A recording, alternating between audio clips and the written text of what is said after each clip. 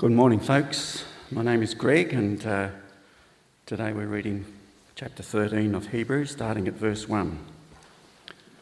It's called Concluding Exhortations. Keep on loving each other as brothers. Do not forget to entertain strangers, for by doing so, some people have entertained angels without knowing it. Remember those in prison as if you were their fellow prisoners, and those who are mistreated as if you yourselves were suffering. Marriage should be honoured by all, and the marriage bed kept pure, for God will judge the adulterer and all the sexually immoral. Keep your lives free from the love of money and be content with what you have, because God has said, "Never will I leave you, never will I forsake you." So we say with confidence, "The Lord is my helper, I will not be afraid. What can man do to me?" Remember your leaders who spoke the word of God to you. Consider the outcome of their way of life and imitate their faith. Jesus Christ is the same yesterday and today and forever. Do not be carried away by all kinds of strange teachings.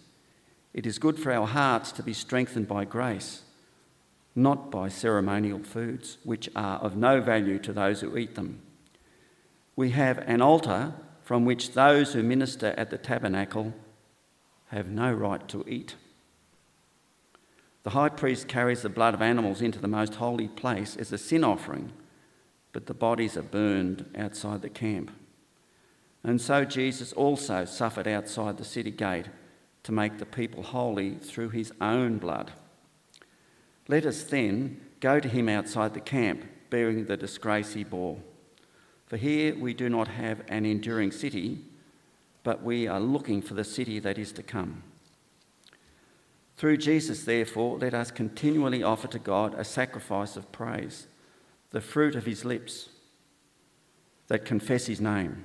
And do not forget to do good and to share with others, for with such sacrifices God is pleased. Obey your leaders and submit to their authority. They keep watch over you as men who must give an account. Obey them so that their work will be a joy, not a burden, for that would be of no advantage to you. Pray for us. We are sure that we have a clear conscience and desire to live honourably in every way. I particularly urge you to pray so that I may be restored to you soon. May the God of peace, who through the blood of the eternal covenant brought back from the dead our Lord Jesus, that great shepherd of the sheep, equip you with everything good for doing his will, and may he work in us what is pleasing to him through Jesus Christ, to whom be glory for ever and ever. Amen. Brothers, I urge you to bear with my word of exhortation, for I have written you only a short letter. I want you to know that our brother Timothy has been released. If he arrives soon, I will come with him to see you. Greet all your leaders and all God's people. Those from Italy send you their greetings. Grace be with you all. And we give you thanks for this, the word of God.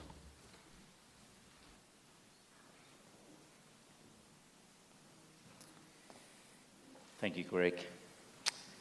Well done. You've made it to the end of the book of Hebrews. It's been a long journey, persevering, enduring, a lot of hard work, but good for our souls. And it is the grand finale, so how should we end? Well, we've got almost 2 chapters, which means the sermon's going to be twice as long. So brace yourself. No, God will have mercy on us. It won't be that long. Let me pray, and we'll have a look at this passage. Heavenly Father, we thank you for your word to us, which is living and active.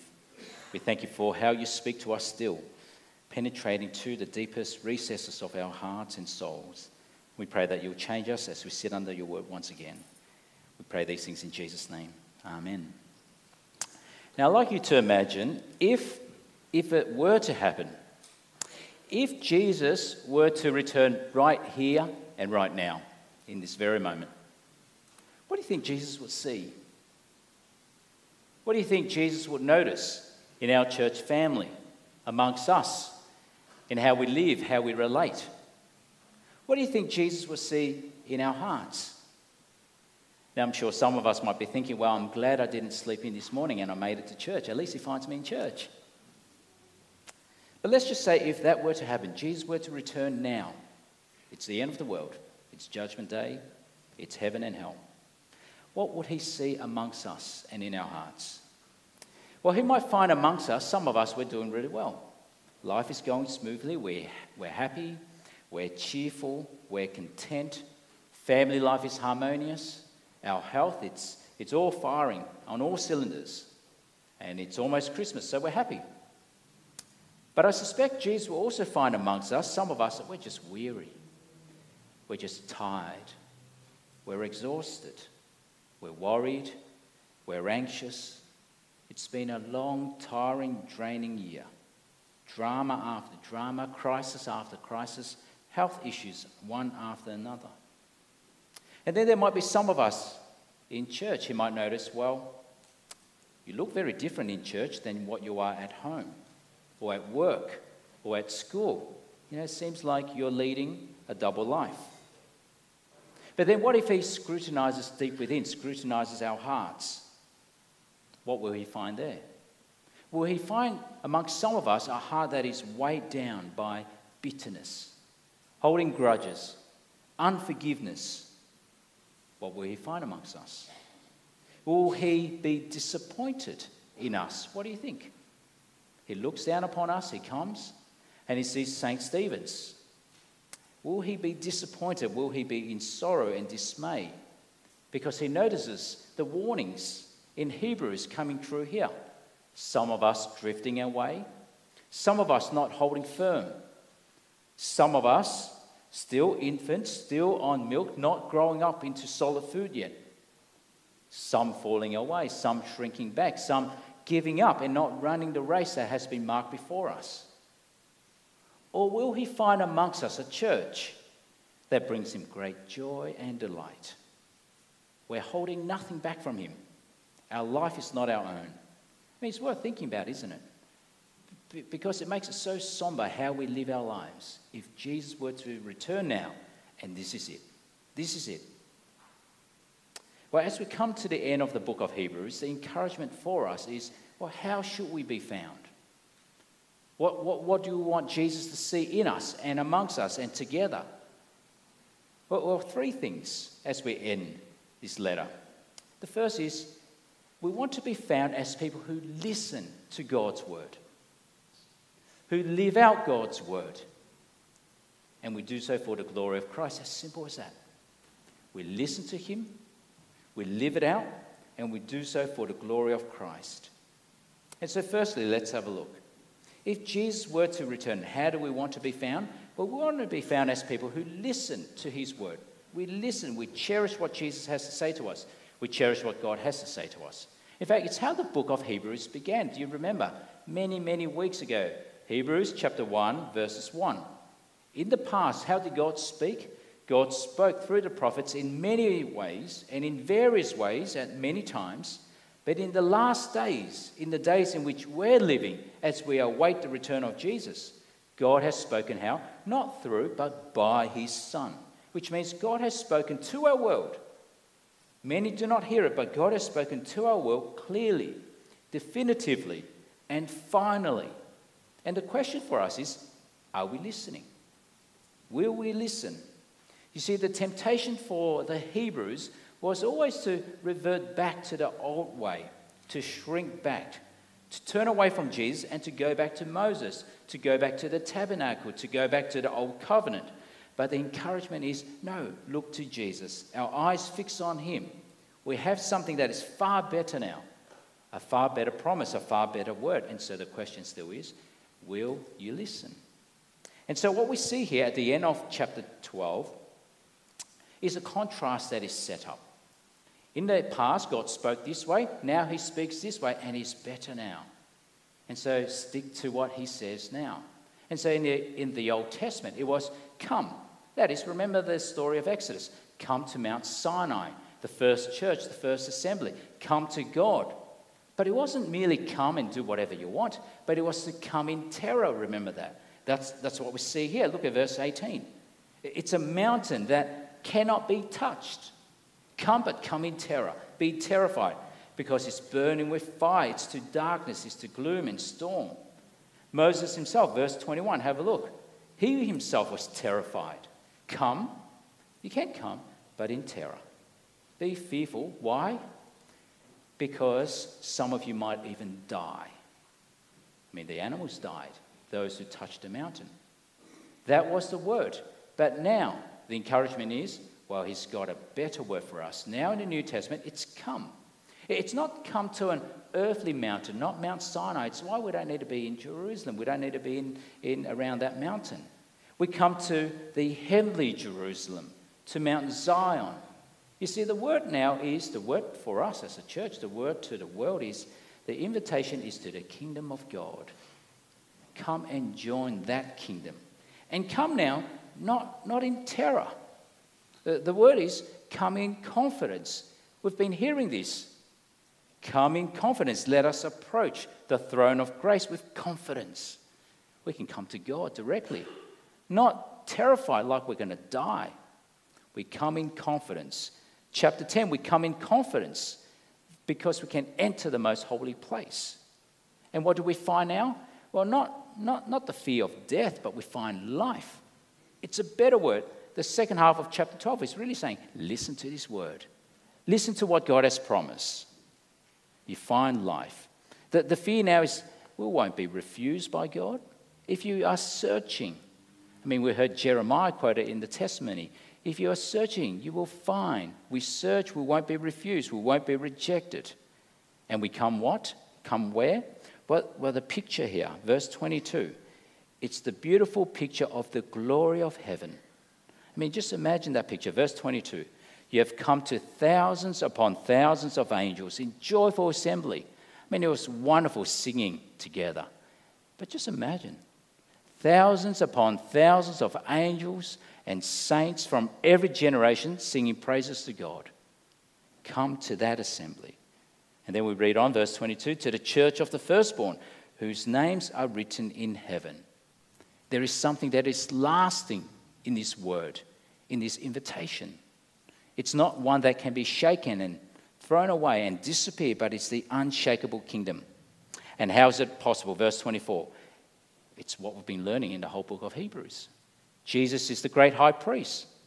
He's the one who has access to the heavenly places, the Holy of Holies.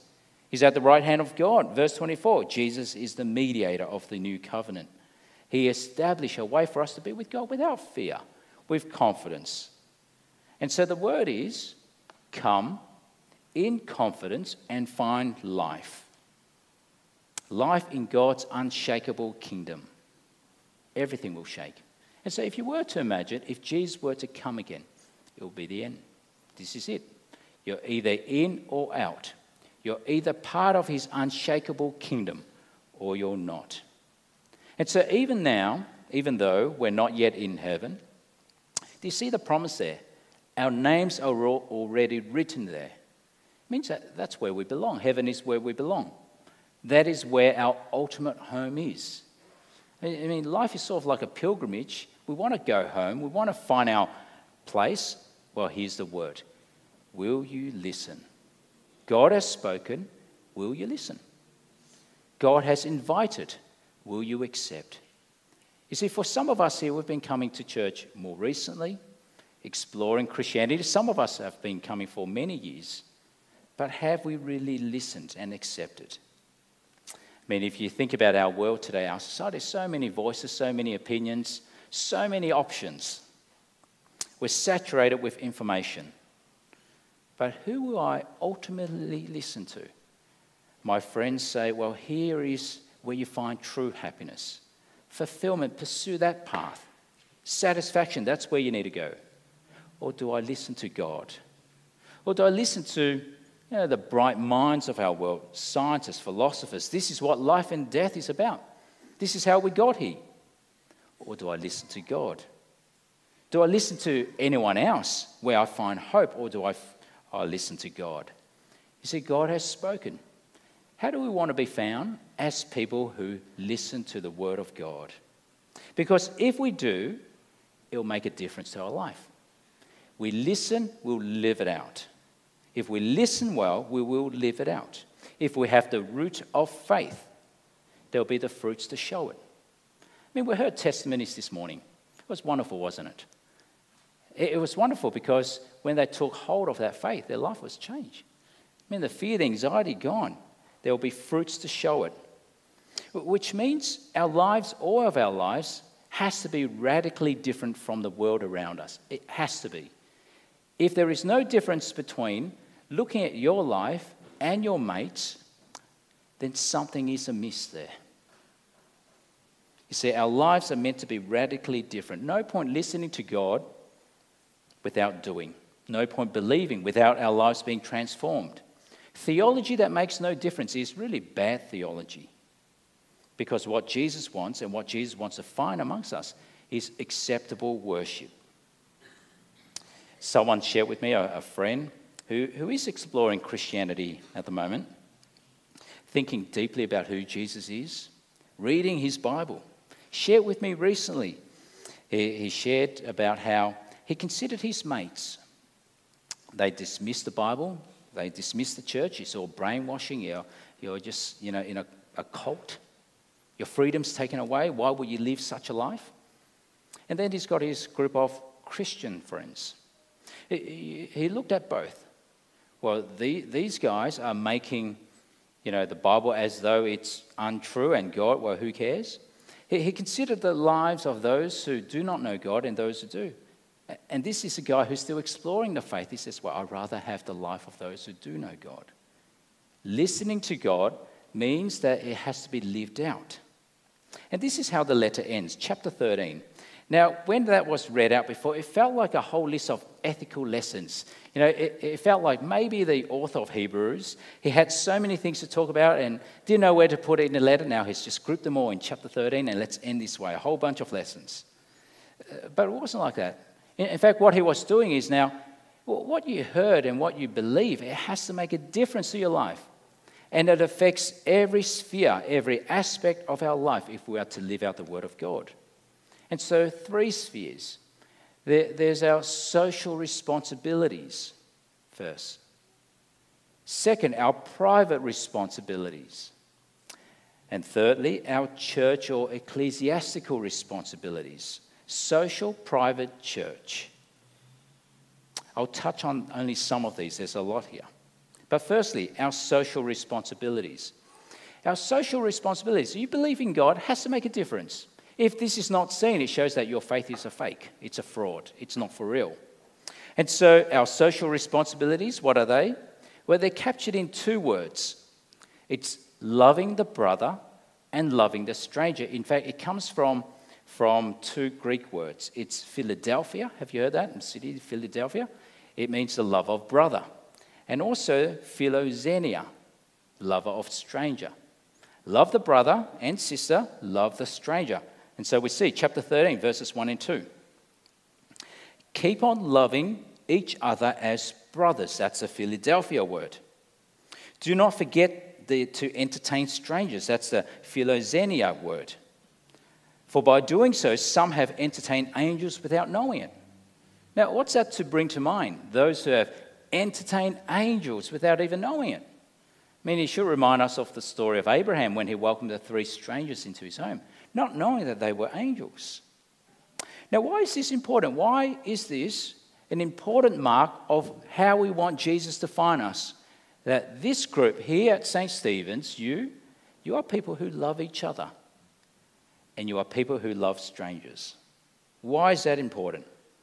It's important because if it is true that there is a deep, genuine love that does not ask for something in return, it's sacrificial. It shows that we have understood Jesus. It shows that we have been shaped by Jesus. You see, it's not just loving those on the inside or those who are easy to love, but those on the outside. And so here's a point of application for you. Reflect on your life. If Jesus were to return and he's going to call into question your love, what will you say? How do you think we are going? How do you think we're going at loving each other? What do you think? What would Jesus find here? You see, there are good reasons why we're called brothers and sisters. I mean, we can pick our friends. You pick your friends, but we can't pick our family. I mean, all of us, we grew up in different households, but you grow up, and I know with my brothers, we had fights when we were young. I would always win, but anyway. But we still love each other. We're brothers, and we have a responsibility to each other. In the church family, the family of God, you don't get to pick your family. And so that's why we're such a mixed bunch of people here. And so, like it or not, if Jesus is my Lord and my Saviour, and Jesus is your Lord and Saviour, then we are brothers and sisters. It's why we love to use the language of being a church family here, because that is what we want. That is what we are. That's what we want to reflect. And so how are we going at Philadelphia? Lover of brother and sister. To really love, it means then that I have to go beyond knowing just names, don't you think? Like if you really love each other, you have to go beyond knowing names. You have to know well enough so that you pray with each other, pray for each other, do life together, share joys and burdens, so that the relationship amongst us, it's not like a social club, thin and shallow. I mean, I think that would disappoint Jesus. If Jesus were to return and he sees that our relationship with each other is so thin and shallow, you know, any little thing and it can fall apart, I think he'll be disappointed. What we want is a church where the relationship is thick and deep. And so what do you think? A point of application. What do you think? How do you think we're going? Well, let me encourage you by sharing what I have seen in our church family over the years. And this will hopefully encourage you, but for many of us, hopefully it will challenge us. I'm not doing that. Maybe I can do that too. It's the handwritten card in times of sorrow and difficulties. It's always lovely to receive that, isn't it? It's the visit to the hospital, in the nursing home. It's the spontaneous gift out of gratitude. Out of gratitude. It's the invitation, come and stay at my house. I know you're in a tough situation. Come and stay with us. Have we done that with each other? Several years ago when we were renovating, we stayed with two families, one for 1 month and another family for 3 months. It's helping out, mow the lawn when needed. Not that I'm asking for that. It's the dropping off a meal because you know that something's just not right in that household and you want to extend care. It's the come on a holiday with us, it's all paid for. These are things that I've seen in our church. It's the message of encouragement, the text, the email, the phone call, just at the right time to lift the spirits. It's a, here's a shoulder for you to cry on. I'll stay with you tonight. It's the many unseen service, work, labor of love that no one else notices. It's thick and deep. I mean, that will bring our Saviour delight. So how do you think we're going at Philadelphia? Let's not be thin and shallow, but thick and deep. What about how we're going at Philoxenia, the love of strangers, where we get the word hospitality from? You see, in Roman society, you show hospitality to those you're hoping to get something out of. I invite you over. Hopefully you invite me over to your place. But here the encouragement is, I'm not in it for anything. I expect nothing in return. There is nothing in it for me at all. And so wouldn't it be nice? Think about this each week. If all of us, we try to meet someone we have not yet met in the family of God. Be sincere about knowing each other. Not thin and shallow, but deep and thick. Wouldn't it be nice the next time we run, you know how we run the eat and share events? Different households opening up their homes. Well, maybe next time it might be you. I haven't done this before, but God has given me a home. Maybe I can use it to show hospitality, lover to the stranger. Wouldn't it be nice? I would love for this to be a culture of our church. Every month, once a month, show some form of hospitality. Invite someone over to lunch. Invite someone out. But of course, it's strangers, not just here, but in our community, getting to know our neighbours. Some do that so well. Invite neighbours over to your home. I mean, wouldn't that be the type of church we want Jesus to find? Love of brother and sister, love of stranger. But of course, it's not internal willpower that will make me love. How will that happen? How will you love in such a radical way? Well, the example of Jesus is Jesus himself. Jesus says, I lay down my life for my friends. Jesus says, I went outside for those outside so that they might come in. I went outside the camp, what we read later on. I went outside the city gate so that they might come in. I lost my home. I left my home so that you can find a home. I mean, isn't that the motivation? The love of Jesus himself? And so firstly, our social responsibility. Love of brother and sister, love of stranger. Secondly, our private responsibilities. And he speaks of two here. Our bed and our wallet. Our bed and our wallet. Firstly, verse 4. Marriage should be honoured by all. Notice that. Not just some. Not just those who are married. But the singles, the widows, everyone. And how? Verse 4. The marriage bed kept pure. For God will judge the adulterer and all the sexually immoral. Sexual sins always comes back to bite. One of the things we encourage during our premarital counselling is we always encourage them, if you have a past, you have to talk about it. You have to bring out into the open. There must be forgiveness, there must be repentance. There's always baggage with that, but it must be dealt with. And so that's why the warning is here, how we think about our bed. It's why when I conduct weddings, one of the purposes of a Christian wedding, and it's made explicitly clear, is that marriage is between one man, one woman, for life. There's no other way. It's the only place where sexual expression is by God's design and is seen as right and pure in God's eyes. You see how radical that is? It shouldn't be. But you see how radical that is in our society. Even amongst some of the churches, what they say, calling what is evil good and what is good evil. But there's no way of getting around this. If we want to be listening to God's word and living it out, we have to treat the marriage bed as pure. You see, it was a problem back in Roman culture. They were very loose about their purity. It's no different today. In fact, I heard recently where my boys had their tutoring classes years ago, right next to it was a brothel. Didn't even know that. How loose it is today. But of course, on a partial note, if it is something of your past, you come to Jesus, you know forgiveness, complete forgiveness in him. And so the marriage bed, but also the wallet, verse 5.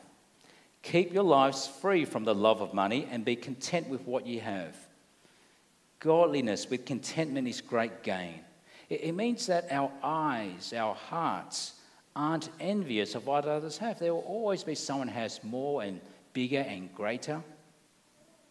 And perhaps this is something for us to be mindful of because of where we live, who we are, what we do. It's very easy to fall into this trap without even knowing it, and I include myself. You see, what is normal lifestyle that is expected amongst us? But is it really hiding a love for money?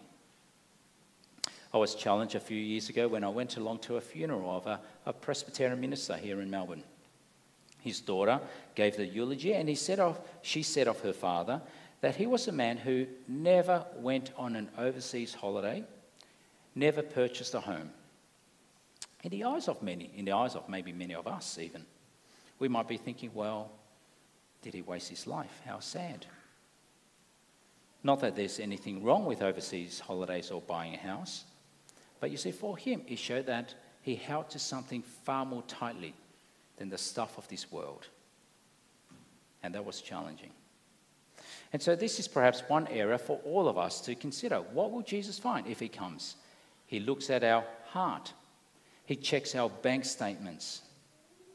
Are we generous? Are we content? Because we can be. Look at verse 5 and 6. Why can't we?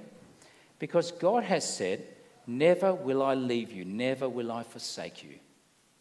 Isn't that all we need if God is with us? Do I trust my entire existence upon my nest egg or my bank account when God says he's going to be with me? Don't I trust that God will provide? I mean, it's wonderful hearing Ishka and Jem before what they plan to do the next 2 years. They will have to trust God that God will provide. But then do you see again how countercultural it is? How we see our bed and how we see our wallet. You see, in the Roman world, in the ancient world, it was so vastly different. I love how Keller put it once. He said, the early church was strikingly different from the culture around it in this way. The pagan society was stingy with its money and promiscuous with its body. A pagan gave nobody their money and practically gave everybody their body. And the Christians came along and gave practically nobody their body, and they gave practically everybody their money. Isn't that so radical? Isn't that the type of life we want Jesus to find amongst us? Tight with our body, but so generous with our money. We share our bed with no one, but we share our table with everyone. How is that possible?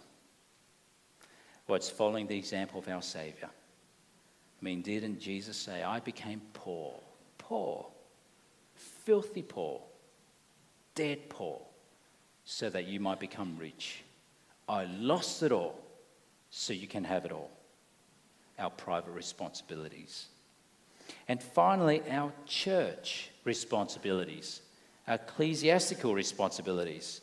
What type of church do we want Jesus to find here? I really hope that he will find a church that he's pleased with, that won't bring him grief. I could not believe this was happening here. So how can we be that type of body? Well, there are high expectations upon everyone. If you are a leader, high expectations. If you are a member, high expectations on both sides. We need to listen to both sides. Look at verses 7 and 8. Remember your leaders. Who is this speaking to? Speaking to the church. Remember your leaders who spoke the word of God to you. Consider the outcome of their way of life and imitate their faith. And who is their faith in? Well, it's in Jesus Christ, who is the same yesterday, today, and forever. Those who stick with the truth of Jesus, listen to them so that you don't get carried away by all sorts of teachings. And then we jump to verse 17. Not just remember and imitate, but more. Verse 17. Obey your leaders and submit to their authority. They keep watch over you, or more literally, they keep watch over your souls, as men who must give an account. Obey them, that their work will be a joy and not a burden. And the word there is a groaning, a joy and not a groaning, for that will be of no advantage to you. Now, I reflected on this whole chapter, and I reflected on that part of this passage a fair bit this week. Verse 17, isn't that the favourite verse of pastors? Absolutely not. In fact, it's one of the most terrifying verses for pastors. Most terrifying. Why?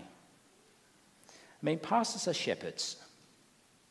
But pastors are only under shepherds who must one day give account to the chief shepherd. Do you think that's terrifying? Absolutely terrifying. The scrutiny of God upon elders in our church, upon our staff team, it's far deeper and far more precise than any scrutiny of man and woman. I mean, as pastor, I fear God far more than I fear you, and I think you should praise God for that. I fear God more than I fear you. I serve you as your servants. I heard this once as a pastor. We need to keep this in mind. I serve you as your servant, but you are not my master. Jesus is. You see, our elders in our church, our ministry staff team, their expectations are as high as heaven. We're called to faithfully teach the word of God. Do not get it wrong. We are called to live a life that is worth imitating. Have you thought about that burden? Sure. I mean, look at my life, the elders' life, and imitate them. Look at Michelle's life, imitate her. Really? You know how big of a burden that is? Because one day we'll have to give account to God. It's why we're so careful in whom we appoint as elders and take on as staff. And it's why the expectation upon the church matches what is expected of leaders. Remember, imitate, obey, submit. Which was one of the last promises in the vows made today in the profession of faith. Do you commit to submitting to the authority of the session as they exercise partial oversight? And so let me ask you, what will Jesus find? What will Jesus find? Will he be pleased in this area? Those of us who are leaders, those of us who are members. I leave it for you to consider. But the hope is, what's the hope? The hope is that there will be joy for all, leaders and members, not a groaning for leaders. Church can make it a joy for leaders or a burden for leaders. Yvonne and myself, we reflected on this quite often on our day off. We always count it a joy and a privilege because we consider the life we lived and we think, well, who are we to be entrusted with so many souls? We count it a joy and a privilege. But often I do hear stories where it is hard for pastors. And it's uncomfortable when I hear it. Within the last year, in our denomination, in our state, 2 Presbyterian ministers in their 30s, young, have resigned from the ministry. Not because of moral failure, not because they were immoral, but because of too much groaning, too heavy of a burden. Keep that in mind. It's why with our church responsibilities, the final one is important. Let us pray. Verse 18, pray for us. We are sure that we have a clear conscience and desire to live honourably in every way. And so here's a little plug to join the prayer meeting each Sunday morning. Listen to God's word, live out God's word, socially, privately, and ecclesiastically. And ultimately, finally, and it'll be brief, what is it all for? Why do what we do? Why be who we are? Why gather? It is ultimately for the glory of Christ. We listen to God, we live out his word, we love our brothers and sisters, we love the stranger, we remain pure. We are radically generous. We lead humbly, we submit and obey. Why? For the glory of Christ. And this is the grand finale. And I reckon this prayer is, this benediction, how can we do it? We don't have it in ourselves to do it. What do we need? This is the grand finale. This is the prayer, and we'll end with this prayer. May the God of peace, which means the God who welcomes us, the God who will never reject us or abandon us, may the God of peace, who through the blood of the eternal covenant brought back from the dead our Lord Jesus Christ, the great shepherd of the sheep, the one to whom we all must one day give account, especially leaders, equip you. How can you do it? You have no capacity in yourself. How can you do it? He will equip you with everything good for doing his will. And may he work in us what is pleasing in him, because that's how we want to be found, pleasing to him, through Jesus Christ, to whom be glory forever and ever. Amen.